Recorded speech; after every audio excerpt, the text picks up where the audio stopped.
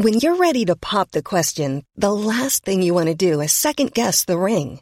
At BlueNile.com, you can design a one-of-a-kind ring with the ease and convenience of shopping online. Choose your diamond and setting. When you find the one, you'll get it delivered right to your door. Go to BlueNile.com and use promo code LISTEN to get $50 off your purchase of $500 or more. That's code LISTEN at BlueNile.com for $50 off your purchase.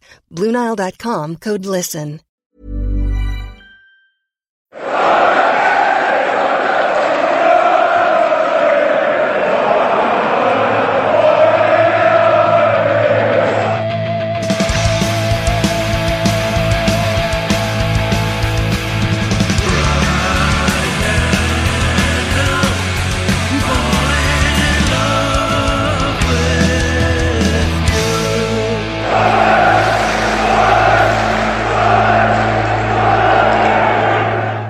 Welcome along to the Wise Men Say podcast. We are back by popular demand because we've been away for a few days. Don't know if that's true or not. No, it's not. We're back on a Wednesday because we were going to do Monday and then had a work thing happened and then we couldn't, so we're doing it on Wednesday. That's why we're doing it today. So I would say we are efficient, if anything. And we didn't do a reaction this week as well, so we haven't spoken about the Luton game, and all it seems yonks ago. We'll just do maybe like 5 minutes on it and brush over it. But there's loads of stuff to go over, isn't there? The international break always gives us a chance just to look at the wider season, maybe look at the fixtures we've got left, look at the share split changing, for which one of our guests' presence will. is required. Is it Mick, is it? And other stuff. Yeah, Mickey Loft's here and he's going to talk all about Juan Sartori and Stuart Donald and give us some real insight onto that. Looking forward to doing that, Mick? Yeah, well, my C and GCSE maths is finally coming to good use. Did you get a C first time round or did you have to resit it? First time round. No, I get you. What did you get, Chris? What you got near star, did you? Chris Witherspoon, who's joining us also. Hi. I actually didn't get an A star. I got an A, but I could give you a very nerdy caveat if you want. Who doesn't love a nerdy caveat? I did a year That's early. the title of the pod, sort of. Yeah, I did a year early. So actually, my God, jokes on me because I didn't get an A star on it. I missed out on one of my uni choices. So that was good, wasn't it? Well did Sunderland knock you back, did they? Yeah. But you should know, I mean, I'll be in the records of like people barred from the premises. Which uni did you try to go to? One of the Oxbridge ones? Yeah, I had an interview at Oxford, and obviously I'm not wanted down there by anyone. Wait a minute. This is this just legacy his bitterness is coming to the fore now. As soon as I heard they were from there, I'm like, not having this. Was one of them on the panel? I think that's affording them far too much intelligence. It wasn't a business degree, which obviously one of them knows all about. But yes, anyway, how have we got onto this? Well, don't know why not. Just better than talking about the Luton game, which was. That is true. Well, I want to say this, right? Like me and Mick bumped into each other outside the ground after the match and had a right, sort of enthusiastic discussion about it, didn't we, Mick? I actually thought the game was all right. I know I'm in the really small minority when I say that, and I'm not saying, I'm not suggesting the quality was great, but I didn't think it was a bad game. I think working with what we have at the moment against this team who have been sitting in the playoffs for the majority of the season, I think we were the better team, and I think we played all right, personally. Back me up, Mick. No, I think you're right. I think especially what you said there, the context is important because we've named an unchanged side on Wednesday night and on Saturday, and I think that's a hell of a lot of football to play against three quality opponents in the Championship. And I think we still do it really well, and I think that's twice now in the space of a few days where we went a goal down, but we responded really well and didn't fold, because that was my worry after the Stoke game. I was thinking, well, have we shown a real fragility here? But we kept going and we got ourselves back in the game. Whether it was a penalty or not, up for debate. But no, I think it maybe wasn't a brilliant game in terms of a spectacle, but I think from a Sunderland performance viewpoint, I think we competed really well, and I think we got a deserved draw. And we were the only team trying to win it from when we scored at the end of the game. So I was quite encouraged, to be honest. I think, and I remember what they had. So they had one shot in the first half where the lads sort of done well to get himself in a position, but he's kind of overrun it and sliced it wide. I remember that one. A couple of minutes before we conceded, Patterson made that excellent save low to his left-hand corner. And then the goal. I can't, unless I'm missing something, I can't remember anything else from them, really. I didn't think we played badly. I just thought it was a very dull game. It was just one of those games. I don't know. It just didn't. For us, it kind of felt like one of those games where you kind of just marking time until the end of the season, which is a bit weird because obviously for them they're out in the playoff mix. I thought we played fine. I was just very bored, to be honest. And yeah, like it's an okay result. Not like.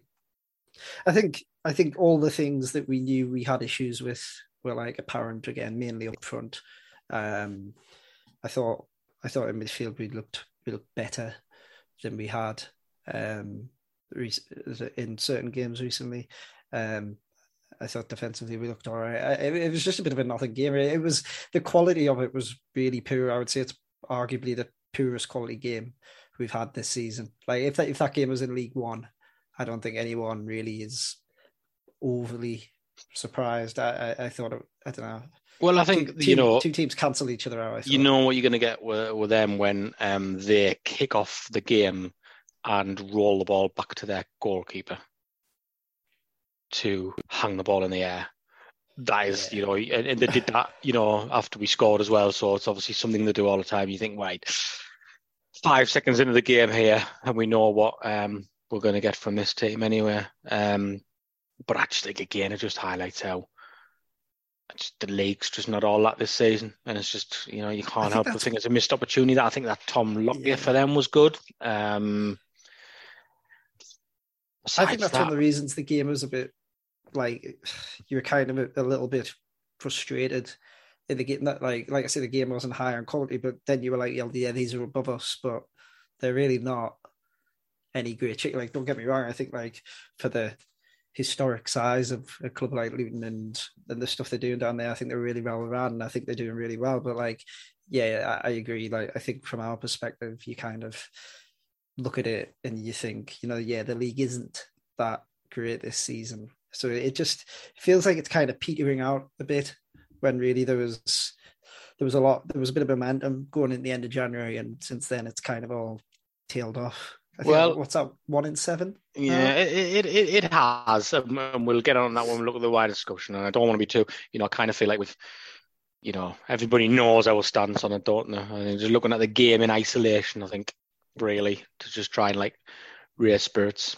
For me, it's encouraging that we aren't far away from being a team that can compete. Of course, who's in the division next season is going to impact on that again, which we can look at a little bit later. What do we think for the goal, for their goalkeeper? Fault?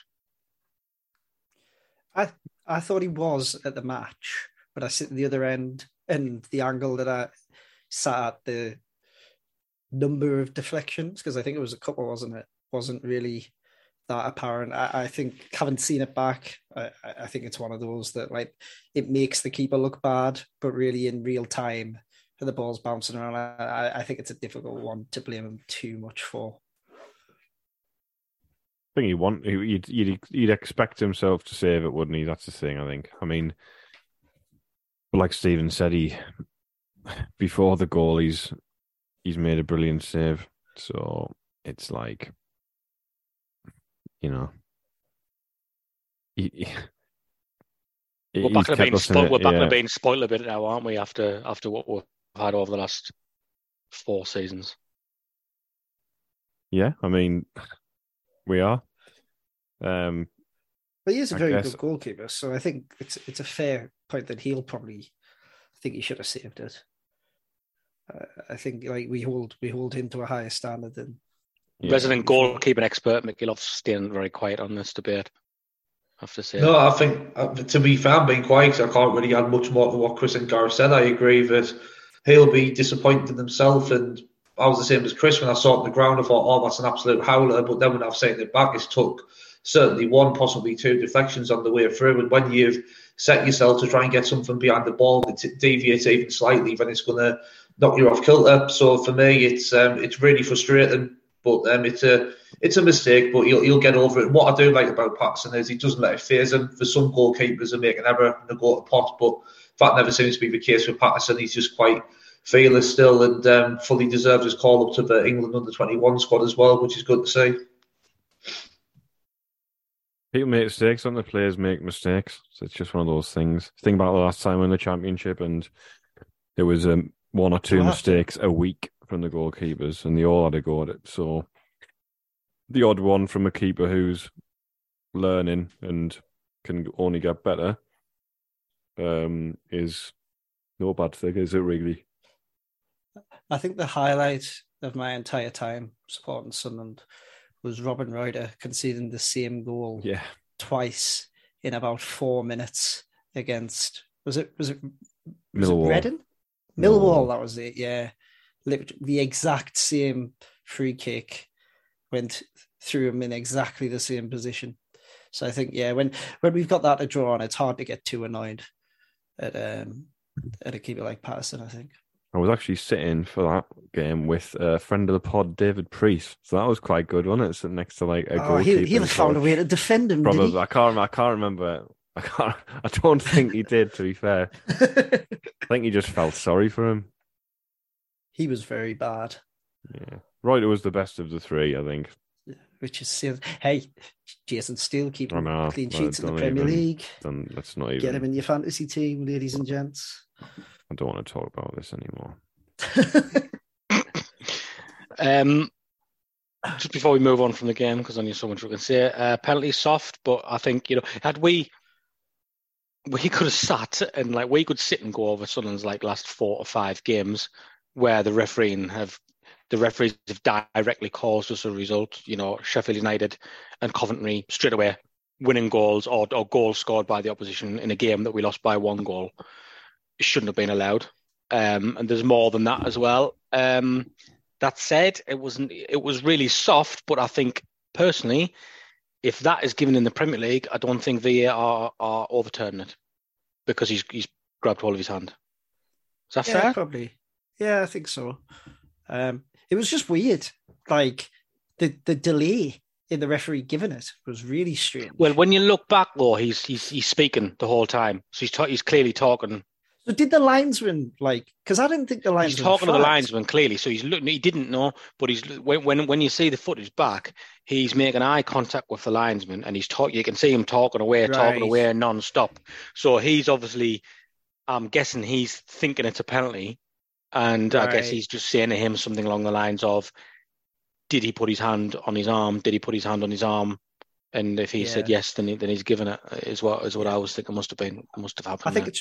I think it is really soft, but I do actually agree. I think if it's given, weirdly, if it's not given, it doesn't get overturned. I don't think, but if it is given, it also doesn't get overturned. That's what I mean. That's because that's the way VAR works. It needs to be exactly. It needs to be clear and every obvious error in which I don't think they could say it was, because if you're running the risk if you put your hands on if a centre forward's going past you and you put your hand and he clenches his fist while he puts his hand on his arm and he lets go quite quickly, but he's made the action, and it's a risk that. I was just about to say, I think if we give away that penalty, I would have been more annoyed at the defender than the referee, because you've given the referee a decision to make, and I actually think that ball's going to comfortably run out for a goal kick if he doesn't do that. So as I say, if I was a Luton supporter, I'd be more annoyed with the defender for giving the referee a decision to make rather than the referee for giving the penalty. I mean, it is soft, but as I've said before, there's no such thing in my mind as a moral penalty or not a penalty. It objectively is or it isn't, and for me, it's a violation of a rule, so it's a penalty. Yeah. Anybody else got anything pressing I want to add about the match that happened about 1 million days ago? I was just going to say, I thought Mowbray got his substitutions pretty spot on. I think he deserves credit for that because he changed the shape of the team and really changed the momentum of the game. I mean, like I say, they weren't in great shakes, but to be honest, after they scored, I fully expected them to just go on and see the game out because I really didn't think we were going to score. I mean, even after the substitutes, I really wasn't sure that we were going to score, but he did change the momentum of the game. And I know certainly when he first came in, I think quite a lot of us were a bit critical of his substitutions, and we've heard that he makes some strange ones, but he got it spot on Saturday. He did. Well, what we used to do back in the day, we used to like look at this fixtures and I used to get people to like predict something, but we haven't prepared for that. I've just thought of that on the spot. So I'm going to do a really quick one and you're just going to give me 0, 1 or 2, 3 points each for the games. Then we'll have a little chat while I work it out and we're going to see where that amount of points would have had Sunderland finished in the previous few years. How about that? So a quick fire game of predicting the season, because we used to have full episodes on this, like an hour and a half on that, but because there was something on it. Well, I know, but you know, it's interesting, isn't it? I'm just interested to see where, you know, in likelihood we subconsciously think Sunderland are going to finish. Why not? Okay. Is anybody saying we're not going to lose at Burnley? Yeah. No. Okay, that was a nice easy one then, wasn't it? We need Jimmy Ray on for that one. Yeah. Oh, that's what we should have done. We should. Who's the most negative? And we should have got them on with Jimmy and compared notes to see what the crack was at the end. Oh. What about Hull City on the Bank Holiday Monday, Chris? I think a draw. Okay, Gareth. Draw. Mick. I'm going win. Yes, big lad. Okay, and then we have Cardiff City away, Chris. Win. Gareth. Win. Mick. I'm going draw because I think Cardiff are playing a lot better under the new manager. Okay. Birmingham at home, Chris. Oh. I thought this was the bank. There's 2 bankers, and I thought this was one of them. It's because our home form's not great, but yeah, I would say win. Gareth? Win. Mick? Yeah, win. Okay, the next one seems like the other banker, although our old friend Neil Warnock might have other suggestions. Chris, Huddersfield at home. Yeah, that's one of them, because I can see us like it being like 1-1 or like 0-0 or something. Okay. A horrible game. So Gareth? Win. Mick? Yeah, I'm going win as well. So our form, actually, you know, like Gareth, you've got us picking up 10 points out of a possible 12. So against those teams. But I'm just but people are going to be shouting for the playoffs then, aren't they? Yeah, I would imagine if you put that kind of run together. Because we're about 7 points behind the playoffs. Well, but this is the thing, though. Well, I know, but you're taking 10 out of 12 points. It's not bad. I might put you in contention, but then the final, 2 of the final 3 games could be where, if that did happen, we put ourselves in contention, then it could start the meltdown. West Brom away, Chris. We'll get beat. Yeah. Gareth? Defeat. Mick? Yeah, I think we'll lose. Okay. Watford at home, Chris? I think we might get beaten that one, actually. Okay. Gareth? Defeat. Mick? I'm going to go for a draw. Okay. And then finally, last game of the season, Chris, is Preston away. Preston. Yeah, I think Preston are a weird team out there. I think we might win that one. I think it'll be your classic nothing Ryan on it, win the game. Okay. Gareth? Draw. Mick? Draw for me too. Right, okay. Do you want to maybe read some Twitter questions, Gareth, while I do me maths on this? Because I'm not Chris and I can't just do it. Do you want to ring me off the call? Do you want to ring? I'm not Chris and this might take me a few minutes. So what I'm gonna do is also load up the tables of the previous season. So have a look, man. I think that could have been a lot worse, or couldn't it, considering like the context. And again, it just reminds of how frustrating it is, because were we in good shape? Like, it was on for us. It really was, wasn't it? It's so annoying. So annoying. I'm filling here, Gareth. Do you need any more time? Okay, no, I've got. So, firstly, we'll start. Sergeant Scooter Boy's got in touch and said, thanks to all at FTR Clothing for sorting out a replacement overshirt.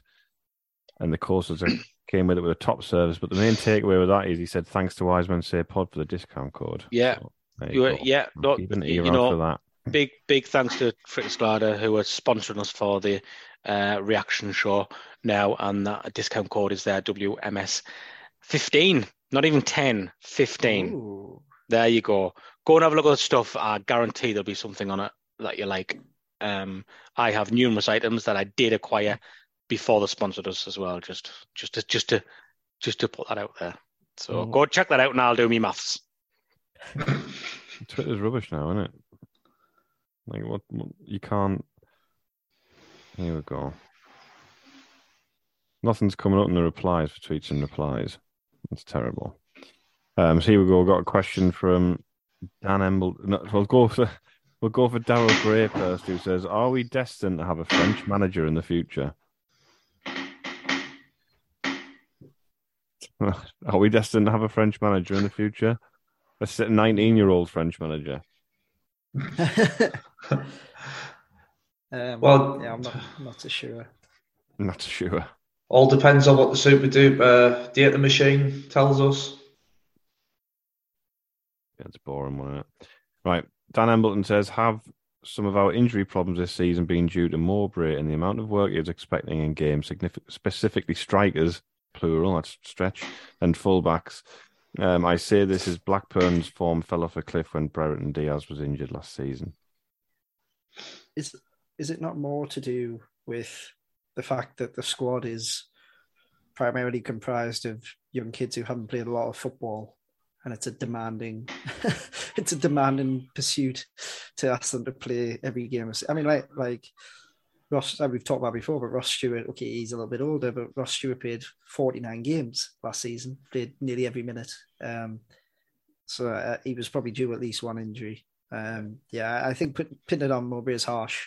Yeah, no, I completely agree, because I think the difficulty Mowbray has had as well with a lot of the substitutions, he's replacing kind of like inexperience with further inexperience. So we've got the likes of like Michu and Barr, who are playing a lot more minutes now, and then we're bringing on Ekwah, who hasn't like kicked the ball competitively before he's come to Sunderland. And I think this is kind of sums up the issue that we've had. I mean, we've got Dan Neil. This is only his second season of full football, when last season he had to come out of the team due to burnout, and in recent weeks I think he's been showing symptoms of that again. So I think you can blame the manager if they've got all the tools at their disposal and we're still getting all the injuries and we're achieving the results that we've achieved recently. But I don't think it's fair really to blame the manager when, as I say, we haven't got like obvious experience or like better quality to replace these young players with. So I think it's just a little bit of a symptom of the. I think we have had bad luck with injuries equally. We've left ourselves short in some key areas too. Yeah, and on the inexperience point, just sort of never miss an opportunity to chuck a stat in. Joel Gelhardt, when we signed him, had played fewer professional minutes than we had left in the season, and he was like, he's our only striker. So I think it's it's kind of hard. I know he hasn't got injured in that yet, but I think, I agree, Meg. I think it would be very harsh to blame that on Mowbray. I mean, even before Stewart got injured at Fulham, don't forget how it was a very brief overlap of time where we had both Stewart and Sims available, because Mowbray had only been in the door 2 weeks when Stewart got injured against Middlesbrough. He didn't come back to the Hull City game on the 17th of December, I believe it was, and then Sims went back to Everton on New Year's Eve. So he literally had a grand total of just over about 2 weeks in his whole time as manager, where he's had more than one striker to work with. You know, it's, as I say, it's harsh to blame, I think. Got a question from Ander Grimm here, who says, what do you feel are the priorities for the summer? This could include recruitment, fan experience, engagement, and infrastructure investment. Let's not even go for the obvious position on the pitch, because I think we're all in agreement about that one. It depends who we sell, doesn't it? Well, yeah, exactly. And you know, again, could call us cynical, but I do wonder if they're trying. He talks them up and up in public. Assuming nobody goes in the summer, are we thinking like, is anybody going to go too far away from just maybe a little bit of experience to go down the spine of the side? I mean, that, in my opinion, would have us comfortably in the playoffs, but you can't see the club doing it, can you? It just doesn't look like it's Yeah, you certainly can't see them spending money on it. The thing is, like, Mowbray is going to be so, because Mowbray had said earlier in the season when Corey Evans was fit, you know, he made a statement, I'm paraphrasing, saying, you know, I know incoming transfers aren't my call, but if they listen to me, we would have somebody who can do what Corey Evans does, and they didn't do that, and now he's injured, and he's probably not going to make the start of the season as well, is he? So surely he's going to be demanding that, surely. Yeah. It has to be. I think this question we could literally do an entire pod on it in the summer, and we probably will. Yeah, I think for me, I certainly agree with that. I think as well it would be nice to see the off the field stuff finally start to step up. The narrative has been, we'll get this stuff, the other stuff right first, and I don't know. We'll obviously talk about it in the second half, but it's a bit of a shambles. So. I think, like, you want to see improvement on the field, you want to see it off the field as well. But I think the Evans point, like, everyone was obviously delighted that he signed a new contract. But you're right, Stephen. I mean, I don't think he's going to be back for August. And even if he is, like, that's a really severe injury, especially at his age. So, yeah, they definitely need to fill the gap there. Another one here. I'll start with Kieran Lawrence's question, who says, how much do you reckon we should be rotating the squad to give some of the lads minutes? And how much do we think he actually will? Obviously, he being Mowbray, would be inclined to say not very much to both questions, given how little time most of the starters have had themselves. But we'll also mention a question sort of simultaneously, which kind of ties in from D, is at DR Safk on Twitter. Should we play the loan players anymore? It kind of ties together. It's interesting, that one, because I think, like, and I've seen this, and I think it's a fair question, and I think it's a valid question to ask that. It's the age-old argument, isn't it? I think it's not new that a football fan would say, if they got to a stage of the season when you've got nothing to play for, like, let's not maybe develop somebody else's players and develop our own. And I think on a basic level, I think that's true. What I would say in this instance, because of the situation we've got, centre forwards, etc., and down to the bare bones, I would be concerned that if you take our best player out the side, Ahmad, for example, then you are less likely to win. Confidence is less likely to grow, and at the minute, I think we need to try and finish the season as strong as possible to keep that morale up going on in the next season. Would be my view on that. I've got a slightly different take, okay. Maybe not a take, but just a view on it that I want to float on that kind of opinion, which you'll probably see me dragged over the coals, but that's one for the second half. Oh, so you're not going to tell us now? For the second half. Leaving us in suspense. Well, so we're going to be talking about something else in the second half, and then you're just going to say, I'm going to answer that question. No, it ties in. It ties in. Okay, fair enough. Okay, well, I'll answer it. I agree on Ahmad. And I think on Gelhardt, like, who the hell else are we going to play? like, I'm not really sure who else we could put in. And I think, really, truthfully, to me, we're not really doing Gelhardt any favours by playing him. And who's suddenly going to do a better job? I've seen a few people shout for Jack Clark up front. Like, what have you seen? What have you seen that would make you think that that's a better option? He's one of the best wingers in the division. He is, I would say, of the players we own, he is our best player, certainly our best attacking player. Well, maybe Ross Stewart, but him and Ross Stewart are tied, probably. I would say. Yeah, Patrick Roberts as well. Let's not forget our Paddy.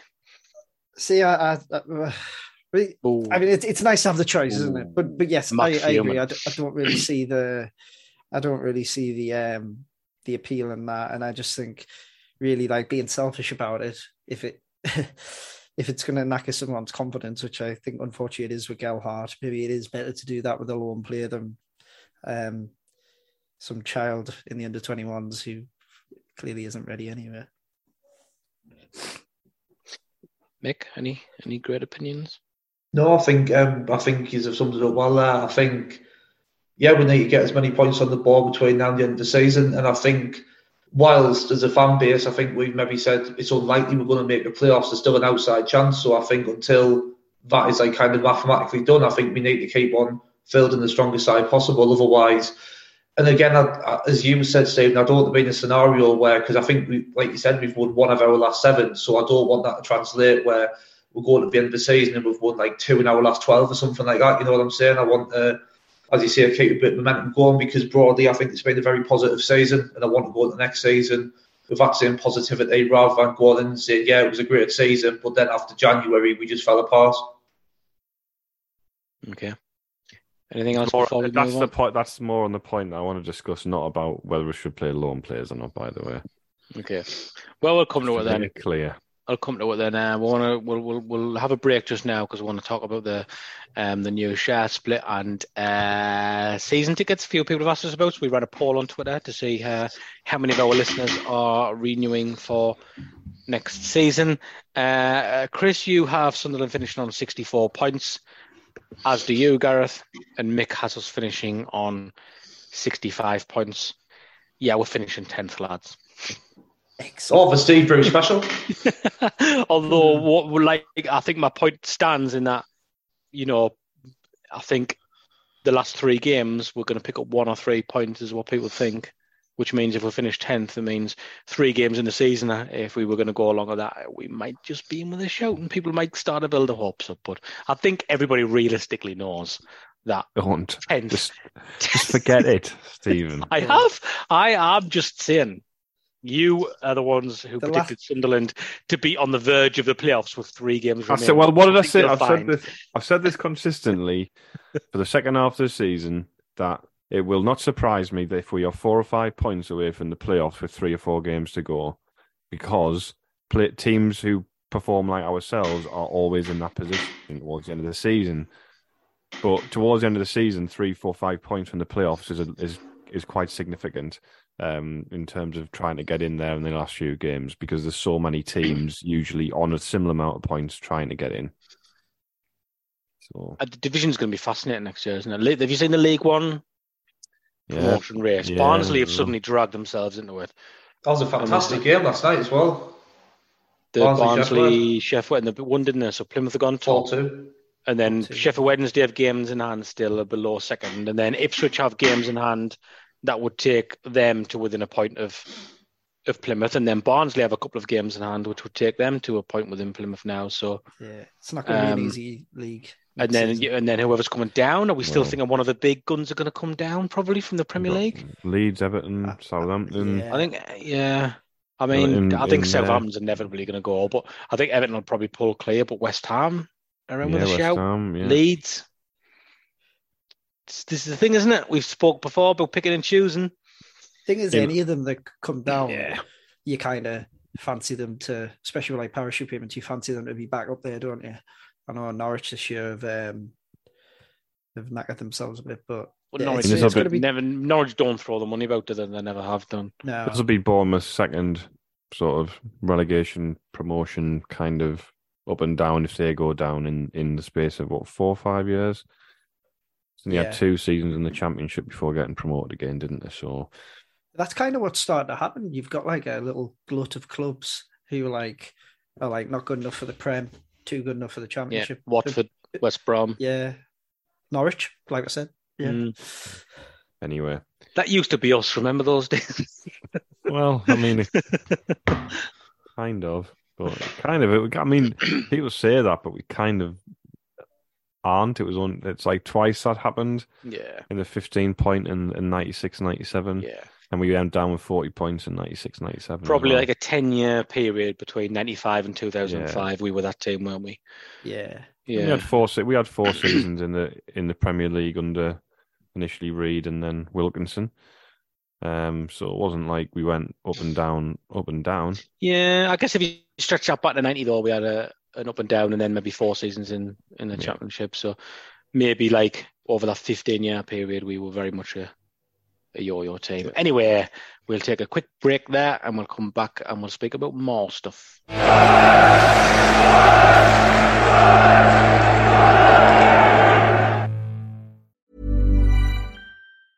Hiring for your small business? If you're not looking for professionals on LinkedIn, you're looking in the wrong place. That's like looking for your car keys in a fish tank. LinkedIn helps you hire professionals you can't find anywhere else, even those who aren't actively searching for a new job but might be open to the perfect role. In a given month, over 70% of LinkedIn users don't even visit other leading job sites. So start looking in the right place. With LinkedIn, you can hire professionals like a professional. Post your free job on linkedin.com/people today.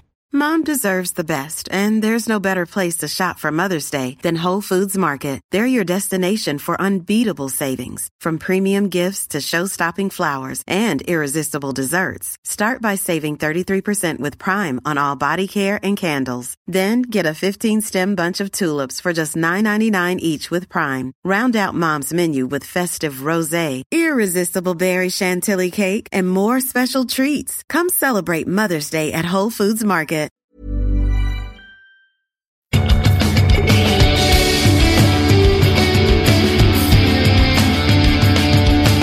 Gear up for the match with suitable casual clobber. From overshirts and jackets to polos and tees, hoodies, sweatshirts, hats and more. Fritasclada is making waves in the pubs and on the terraces. Come join the FDR movement and get 15% off with your discount code WMS. Stand out in the crowd, be indie, search FDR Clothing online and on socials.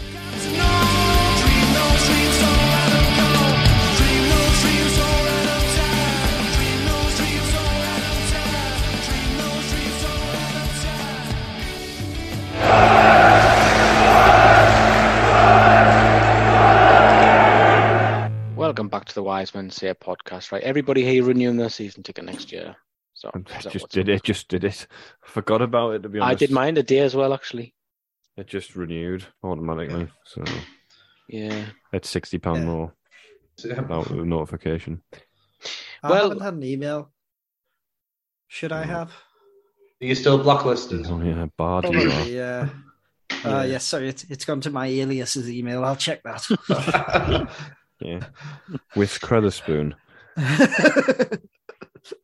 I'd like to think even they wouldn't have been fooled by that one. Well, we got just shy of 1,000 votes on this, which I'm surprised at. Normally, our polls vote more, but maybe not all of our listeners are season ticket holders, so they don't think a question about renewing is for them. So 100% renewing or renewed. We had 85%, so a strong number. Haven't decided yet is a further 9%, which just leaves 6% to say they aren't renewing.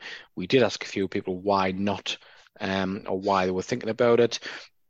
We have Roker End Dweller John saying, last season was the first time in 41 years I didn't renew.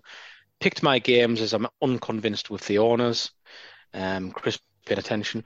January window, underline that when they decide what year of the plan they will go for promotion, I will reconsider. Ken Towers, mine auto-renewed last week, didn't know it was due. That tends to be the pattern we're getting. A lot of people saying that they didn't even realise it was renewing and it's done. Alan Anderson, not renewed yet, as I feel more confident and comfortable with the season cards. Had problems in the past. I think they did say they would look at that, didn't it, on a request basis. For people who don't have smartphones, etc. John Chapman, I'm not renewing. Price of everything, what it is, coupled with the fact I can't make all the games because of work. My son's losing interest. Sorry to hear that. Ethan, love the lads regardless of their questionable decisions. It won't get in the middle of it for me. So, yeah, Aaron could end up working abroad. Fair enough. Bloody part-timers, man. Yeah. Gareth Frank renewed, just wish changing seats was made easier. Renewed as always, Alan Davis says. AJJ, Southwest Corner, can't stand up all game. If I sit down, I can't see. Price of beer and cider is ridiculously high. Bus takes forever to get over the bridge. I think the summer will sort you out, AJJ. There's been a bit of a grump towards the end of the season there. Mike Stubbs just renewed. So lots of people basically, thanks for all your feedback. It was far too many to read out. But there are a few people saying that, well, it is renewed, but they didn't really have a choice because it's done and they weren't made aware of the price hike, which is interesting. Generally, though, price is okay, I think, still. I don't think we can complain on that front. Anybody? Yeah, I think they're all right. I think it's a comms issue, really, isn't it? Yes. Like, if you're going to put the prices up, and I don't think, I think we are probably due it. I think there's reasons why it couldn't have been put up in the past, but yeah, I think it's hard to get too annoyed at the prices themselves, but I think you just piss people off when they find out not from you. Like if you need to get out in front of that sort of thing, even if it's like an agreeable thing. People are going to be a bit miffed because it then gets them thinking, oh, were they trying to sneak this under the radar? And really, they're just very, very bad on the commercial side of things. But yeah, I think in terms of the prices themselves, certainly for the normal tickets, I think they're all right. I think the Black Cats bar is a weird one. Yes. And I know there's people who listen to the pod who are quite miffed about that, understandably so. I think like they took the food offering off and stuff like that, so not really sure what the appeal. What's the motivating factor of going to Black Cat's bar if you don't get like a meal? Exactly. It's not even like a premium seat. Like the back of behind the goal, like with the away fans above you. They were always just bog standard seats. You didn't pay extra for those before they became the Black Cats bars, because it used to be the up and north, didn't it? It used to be up and north. It was like cushion seats at the front. Yeah, that's a weird one, and I think that speaks to probably a bit of a wider worry about how they're not really investing in building the club up on that side of things. But I think in terms of the price and in the rest of the ground, I think. Yeah, probably due it. And I know it's only certain areas of the ground as well, isn't it? Because my father-in-law got in touch today to get me to sort his renewal out and sent me his email, and his price hadn't gone up, which is very upsetting because mine's gone up a lot. How old is he? How old is he? No, it's not. He's 61, so it won't be that. I think he must be, because is it the corners where it hasn't gone up? He must just... I'm sure like it's only like so far along that the prices have gone up, because his is still $390, which I think is like the lowest. I'm sure he has a decent seat. So yeah, I don't think overall the prices are too bad, but I do think the Black Cats bar one's a weird one. I think totally agree. Mine's $390. I think South Stand. I think that's perfectly reasonable. Yeah, same with me. Yeah. And have yours not gone up? Mine's gone up £60 from what was last season. Yeah. Same. No, I don't think like the prices are bad. Like I just think that, like we've discussed, I mean, they could probably just be a bit more. Especially when they've had a couple of meetings recently with like. What I would say is, when people talk about, when ex-club official at whatever level of seniority appears on something, say, or does an interview. So it'll be like, it's a privilege to hear from them. Generally, is the kind of the initial kind of vibe about it. So they try and cram the questions in, they give the answers, and then after, no matter what they've said, the general response will be people saying, "Oh, it was transparent and open from X person." That just because somebody comes and says things out loud does not mean that they are transparent. They're just saying stuff, right? This is a lack of transparency when you put somebody's season ticket price up £60 and don't say anything. Yeah. It's transparent to send an email saying, "Hi, just to let you know, the season ticket price for this area of the stadium, when your season ticket auto-renews in 2 weeks, is going to go up by this much. If you want to move seats before your seat automatically renews, then get in touch. You need to get in touch with us to let us know you want to move to a cheaper area of the stadium if you can't afford it." I think Chris made a good point when we were just chatting before, like we started recording, that I think football clubs generally, like Chris was saying, get away with a much lower level of service than you'd expect in almost any other industry, because like most things in life, we're very quick to kind of like change it. We're prepared to be a customer of something else, but as football fans, we're kind of like lifelong like supporters of these clubs. So I think it is poor, the lack of communication, and because we don't really expect a great level of transparency. We just expect kind of like the bare minimum, and I don't even think we've got that with this. I mean, a basic viewpoint, like if you're going to put somebody's not in breach of a direct debit guarantee, even, you know what I mean? I know it's like a bit of a trivial point, but it's just little annoyances that add up and that shouldn't be happening. There's a level of incompetence at the moment that's in place at Sunderland, and I think the thing is, because we've done all right, better than all right in terms of expectation on the pitch this season, those things tend to get ignored. when you're winning and doing well. It generally is when you're losing and not doing well where people get annoyed about every single little minute detail. But I don't think the problem you've got is when people are getting annoyed about things that aren't, I would argue, minute details, and then they get sort of almost shouted down for being like negative or slagging the club off or whatever. It's not. It's just like, you know, if you went to a restaurant and sat down for your meal, ordered, and then the menu price, and then they came back to you after you've ordered and said, "Oh, by the way, the price has gone up of your meal." What do you do then? Yeah, you know what I mean? It's like, well, you don't generally do that, do you? Like, it's not like you say. They've got a captive market, and they know, like, across the game, football supporters are loyal to one team, and they know that.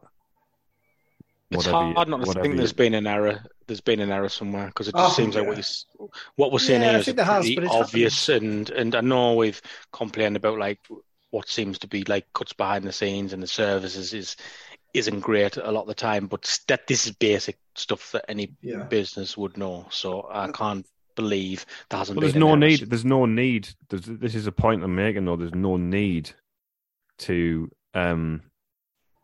serve your customers to a level expected when they will keep coming back regardless of what you do. Yeah. So even if they lose 2 or 3% of people from their actions, it's, you know, they're not going to be bothered. It's completely counterproductive though as well, isn't it? Because it doesn't really like incentivize you to go and spend more. Like we'll all get our season tickets and that. You could try, but you probably couldn't. Well, that's the thing, exactly. It's nigh on impossible to buy a Sunderland strip, which is just absolutely ridiculous. And that I know they've consistently blamed like stockists and stuff, but it's ridiculous. Like I think it's pretty apparent that the issue is them. Yeah. And you did the deal, so yeah, exactly. They did the deal, so you can't complain when the deal is just fulfilled to whatever level that they skimped on and agreed with. Like I know at the Red White Army meeting last season, they made I can't remember who it was. It might have been Dave Rose made a comment where he basically said it's easier to buy a Newcastle United top in Sunderland than it is to buy a Sunderland one. And I don't know that that's a year down the line. I don't think it's any different. And it's just completely counterproductive. Like I'll buy my season ticket, but I've got no real incentive or desire to go and spend money on the club. I mean, I know like Matthew put it up on Twitter last week and he's half taking the mick, but like the kind of incentives that they give with the season card, they're just laughable. Like non-existent. Yeah, exactly. 10% off, but you got to go to the store. Like you can get a free drink or whatever it is, but only 45 minutes. No, it's not free drink. It's. I think it's a pie and a pint or something for £6.50 up to but 45 minutes before kick-off. Yeah, and it's just so you save like £1 or something, excluding cup games. But it's a really like it feels like a really lazy way to approach it, because if you did incentivize people to pay the money, like they would, like you've got what's the average gate this season? Something like 38,000. So say even if say you've got 34,000 home fans really regularly, 35,000, like that's a lot of potential over the top income and stuff that they could be making, and they're just not making any effort on it. Yeah. Like I think the season card stuff, I remember 2 years ago we got panned for pointing out that them just sending the season cards out in a little envelope with nothing else attached, and on some of the season cards they didn't even have the club badge printed on, and we got panned for saying that was unprofessional. But it's all part of the same story, really. Like I think it's just a lack of effort. Yeah, I think what one of my big issues is as a club we seem to do something which is kind of like massively the wrong thing to do, receive a backlash and then amend it based on the backlash, rather than being a bit preemptive about it and like understanding your fan base, understanding like any other business is expected to, understanding your customer base and acting accordingly. So for season ticket, we've done the hard push of, right, it's all going digital. And then when there's been backlash, we'll come out and said, well, actually, if you send us an email, we'll be able to do something about it, where there could have been a much more happy medium, I think, could have been pushed out as an alternative. I mean, back in at the start of the season, we didn't have a ticket office that was open on a regular basis. You know, this is like kind of levels that like conference teams have ticket offices which are open every day. And it took a massive backlash from supporters for them to do anything about it. And for me, it's a really bad way to run a business. And I think we've all discussed this in the past. Yes, we do like a lot of what's happened at the club over the past year or so, but there's no excuse for the size of club we are to operationally being so poor. So like, I'm not saying that we should be spending like £10 million on a striker every window, but what we have no excuse for is having a bad infrastructure. We should have the best infrastructure in the Championship because we are the biggest club, so we should be acting accordingly. And as I say, it's just kind of shoddy practice after shoddy practice, and eventually it chips away at you. And like you say, we can't, like Chris said before, we're averaging 38,000 this season. For Sunderland in the Championship, that's unprecedented. I mean, I remember when I was a kid and I first started going to games under Mick McCarthy, like we won the league and we averaged less than 30,000. Even under Roy Keane, we averaged 33,000 when we won the league. So we can't take this fantastic support we've had in the past couple of years for granted. We need to make sure that every transaction with the supporters is as good and as transparent as possible. And I think for where we're going, it can only alienate people. I just think it's quite poor. I do think generally we are, like, as a support base, taken for granted. Yeah, I agree. And I would say that that's probably the case. Obviously, not studying every football club in the way that they interact with the supporters, many might argue, well, yeah, we are on different levels. It could be pricing, or some people might be unhappy about certain aspects of things. What I would say, like for Sunderland, obviously, the community drive that the club has, and often it's played on in marketing and promotional material, isn't fulfilled by them in reality. And I think we've seen this for quite a long time now, under different owners and at different levels. It seems to be a case of, if we can save some money somewhere, we'll do it, and then we'll see how angry people get about it, and then we'll kind of resolve it a little bit to kind of meet to. So, for example, a ticket office is open, but it is not staffed. No. So the person who works person who works on the front desk or whatever, or in the office at Black Cat's house, comes through and does the ticket office stuff. It's like a hotel reception or somewhere. You got to ring a bell for somebody to come and help you. Do you know what I mean? It's a very strange. It's quite surreal. A surreal thing. It's just an odd thing. I don't know. It's and there's no excuse for it. That's the thing. No, that's the thing. And as well, like, I mean, going back to like the season ticket pricing. First of all, yeah, they should be telling people. But the fact, like, that we all think the pricing's okay, doesn't get away from the fact that they didn't even consult with like the supporters group, which, like, surely that is one of the core things that you would talk to a supporters group about. Like, that's that's none of us have missed that. I can't remember reading that. That definitely didn't happen. So that was in the Red and White Army minutes. They said the prices are going up, and Red and White Army replied saying there hadn't been any consultation with them. And I think Steve Davison replied, well, yeah, but we think it's a fair price. Now, okay, be that as it may, surely, like, if they're not consulting on that, like, it goes back to what you were saying, Gareth. Like, you just feel like the fan base is taken for granted, because surely that is the single biggest transaction between like fan and the club in a money sense. Like, surely that's something that you talk to the supporters group, because let's be honest, like, if they use the supporters group to get the message out, that would save them money, and it would save them a lot of hassle. But yeah, it does. It goes back to, like, I think this is something that they really need to be careful of. And Mick, actually, that's a really good point about what the attendances used to be like in this division. Now, they're still kind of riding the wave off the back of COVID, when obviously fans came flocking back for another season of League One football. That a lot of that, okay, partially to do with the takeover, but it was also to do with the fact that we hadn't been able to go to the game for a year.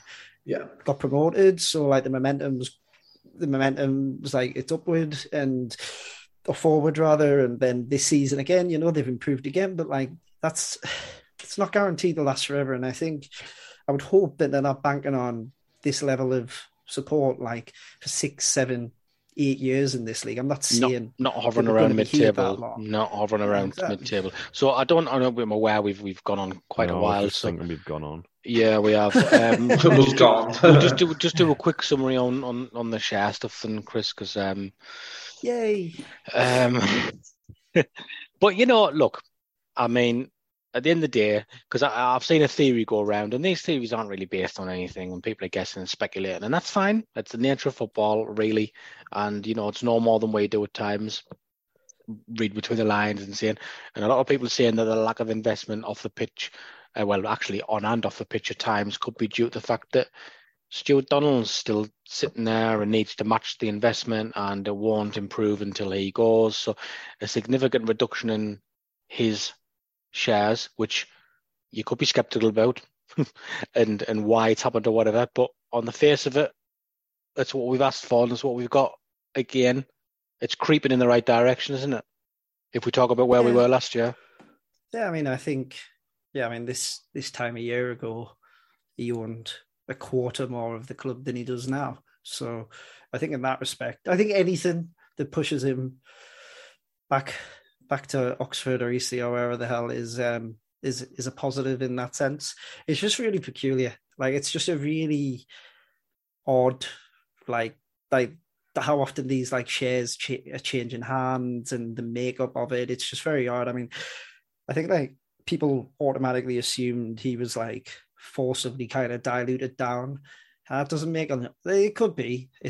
We'll probably not really ever find out since the club's registered, or the company that owns the club's registered in the Cayman Islands. But that doesn't make an awful lot of sense to me, because in order for them to do that, the amount that they're putting in has to be at a level that that he doesn't feel he can keep up with. Now, I did say last year when Kyril Louis-Dreyfus took 51%, I did say I thought Stuart Donald was hanging on, and I still think that's true, but I think it's more a case of he's very slowly kind of selling up before it gets to the point where he kind of can't keep up. I don't.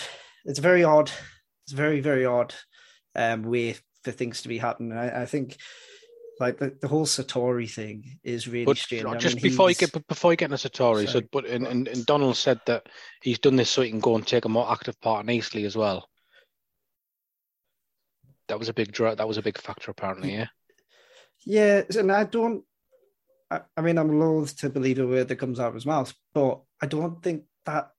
I think that makes sense, because, I mean, I don't know if people see it, but I think we talked about it, actually. Richard Hill has just taken up a directorship down at Eastleigh again, and a few behind the scenes are going there apparently as well. Yeah, exactly. There's a few apparently moved on, and it does make sense. So I think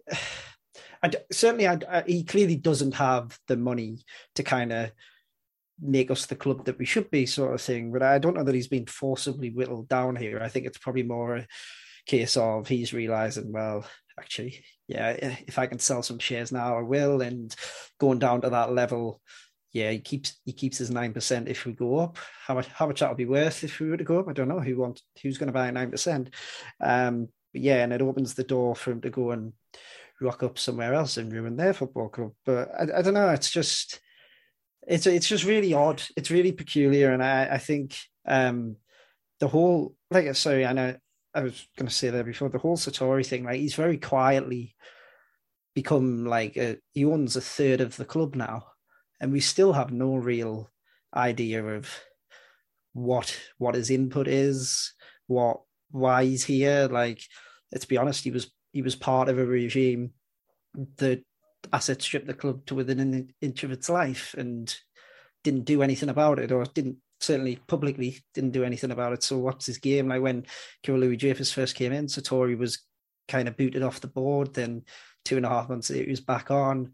I know, it's very strange. I do agree, in general, anything that reduces Stuart Donald's involvement with us is a good thing. But I just think it's a really peculiar thing. And I don't think that this equals a sudden splurge on in the summer or any of the stuff we've just been talking about. I hope I'm wrong on that, and I hope they do start funding off the field properly, but I don't think this means that.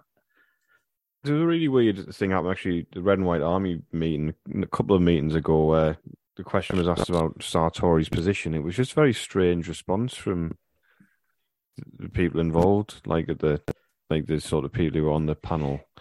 It was like, oh, you don't have to worry about Juan Sartori's involvement.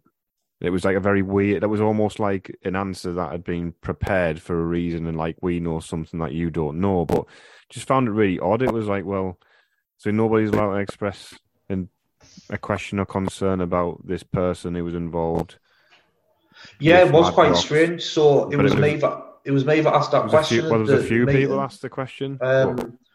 And the thing was, because it's like you said, Gareth, it was inconsistent because it spent the entirety of the meeting like throwing the old regime under the bus for every bad thing that the club experienced, saying, oh, well, it used to be terrible, but now it's great because we've got this. So then I asked a question about Sartori, and then, like you said, when I said, oh, okay, it's like, what does he actually bring? Again, we got this like vague answers, kind of what we got from the player book back in 2018-19 about all his contacts in South American football and tapping into like talents here and talents there. But again, we just see absolutely no evidence of this ever coming through. So it's just a bit odd. The whole thing's a bit odd, but I've kind of given up I've kind of given up trying to even think about it, because too much, I mean, you know, for me personally, it's just far too much time and energy to think about these people. I mean, whoever it is, to be brutally honest, I think I've got zero time for these people who run football clubs.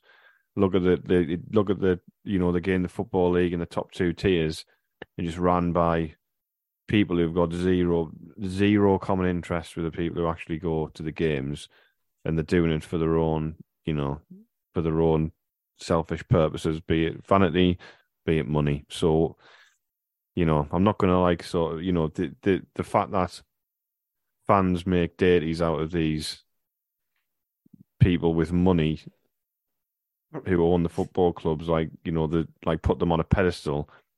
It's just, I find it just really, you know, you look at Chelsea fans singing about Abramovich and stuff like that. It's like, are you serious? Like, yeah, I mean, it's just bizarre. It's just bizarre. Just the whole, I find the whole thing now, I'm sick of it. It's just, I think I'm just tired of it. It's just very odd. And it's like, I just haven't got any time. Like, if you're going to buy the club, invest in it. And then, you know, if you get results out of it, then great, and you'll get something, and we'll all get something. But I don't want to be your mate. You know what I mean? It's like, just weird. The whole thing's just weird. I think it's particularly odd here. I'd be open to being your mate if you're listening. Just saying. You can get the round in.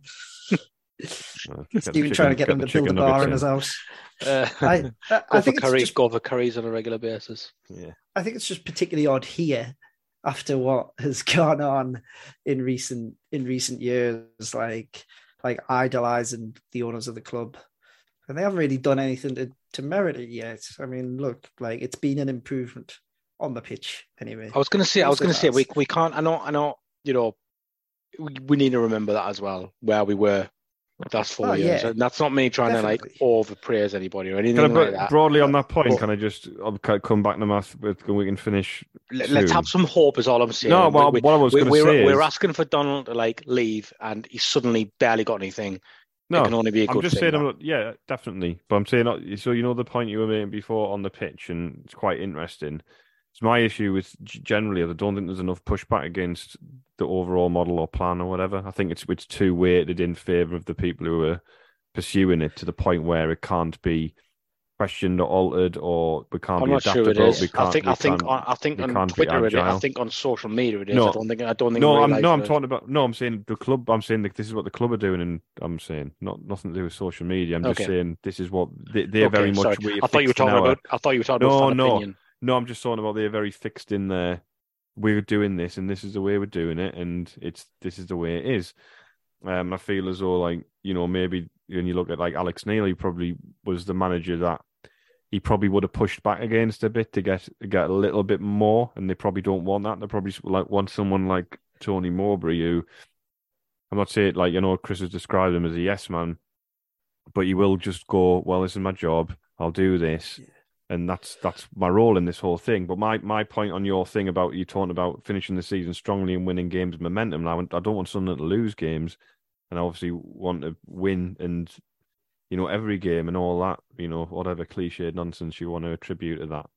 But is there an argument to say that if we absolutely tanked in the last 8 games, people might wake up a bit and go, maybe we do need to reevaluate because because fan opinion will broadly turn as well, and we know that the club generally do react to fan opinion, which they shouldn't really. They should just stick to what they do, but they seem to see, we'll push things as far as we can go, and then as soon as we there's a straw that breaks the camel's back, at that point we'll do something about it. So they shouldn't. So Gareth is under the opinion that they should keep season tickets digital. They should. What else was it?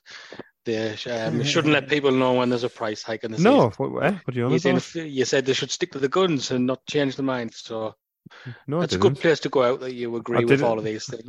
I didn't say that. What I'm saying is, I was just branching away from the off the field stuff. If we, I'm not talking about this is on the field. I know this is on the field. I'm saying is, I don't think it would be the worst. If we finish season strongly, fine. If we start faltering a bit, maybe it'll make them think. I think it's frustrating though that you kind of have to wait for the results to turn for it to be acceptable to question things. Like, I mean, look at West Brom.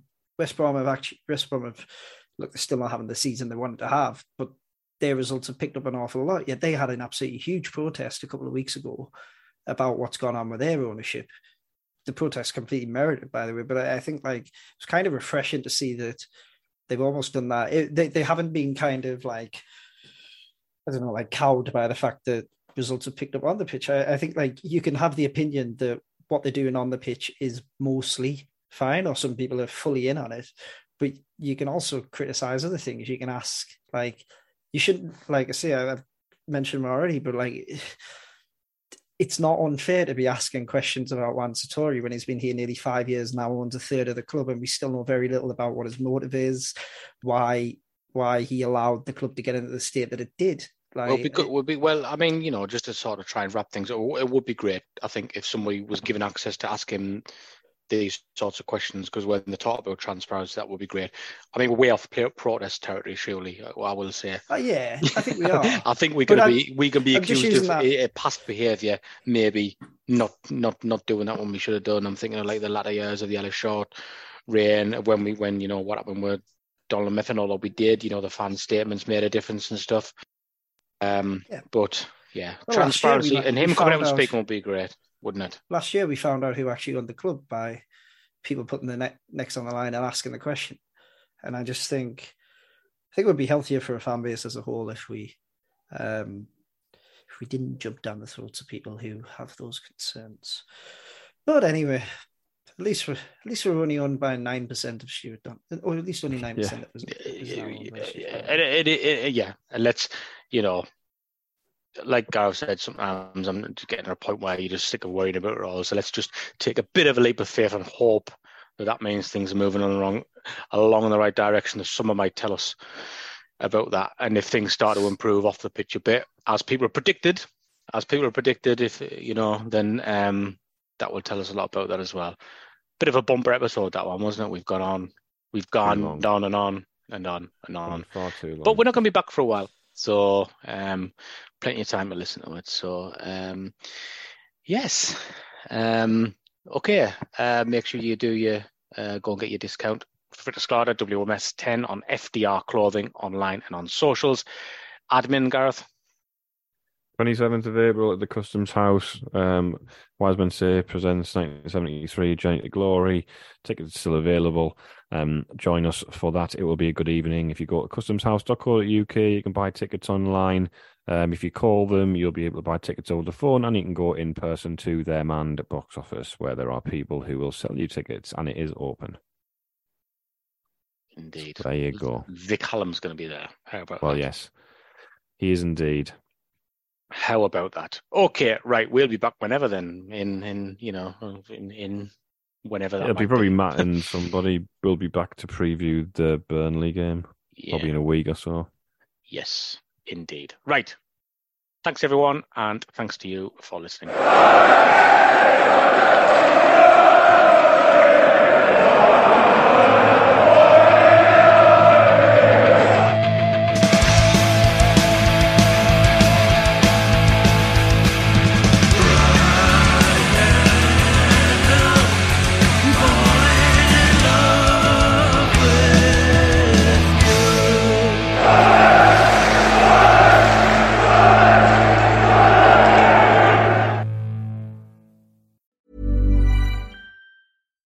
deserves the best, and there's no better place to shop for Mother's Day than Whole Foods Market. They're your destination for unbeatable savings, from premium gifts to show-stopping flowers and irresistible desserts. Start by saving 33% with Prime on all body care and candles. Then get a 15-stem bunch of tulips for just $9.99 each with Prime. Round out Mom's menu with festive rosé, irresistible berry chantilly cake, and more special treats. Come celebrate Mother's Day at Whole Foods Market.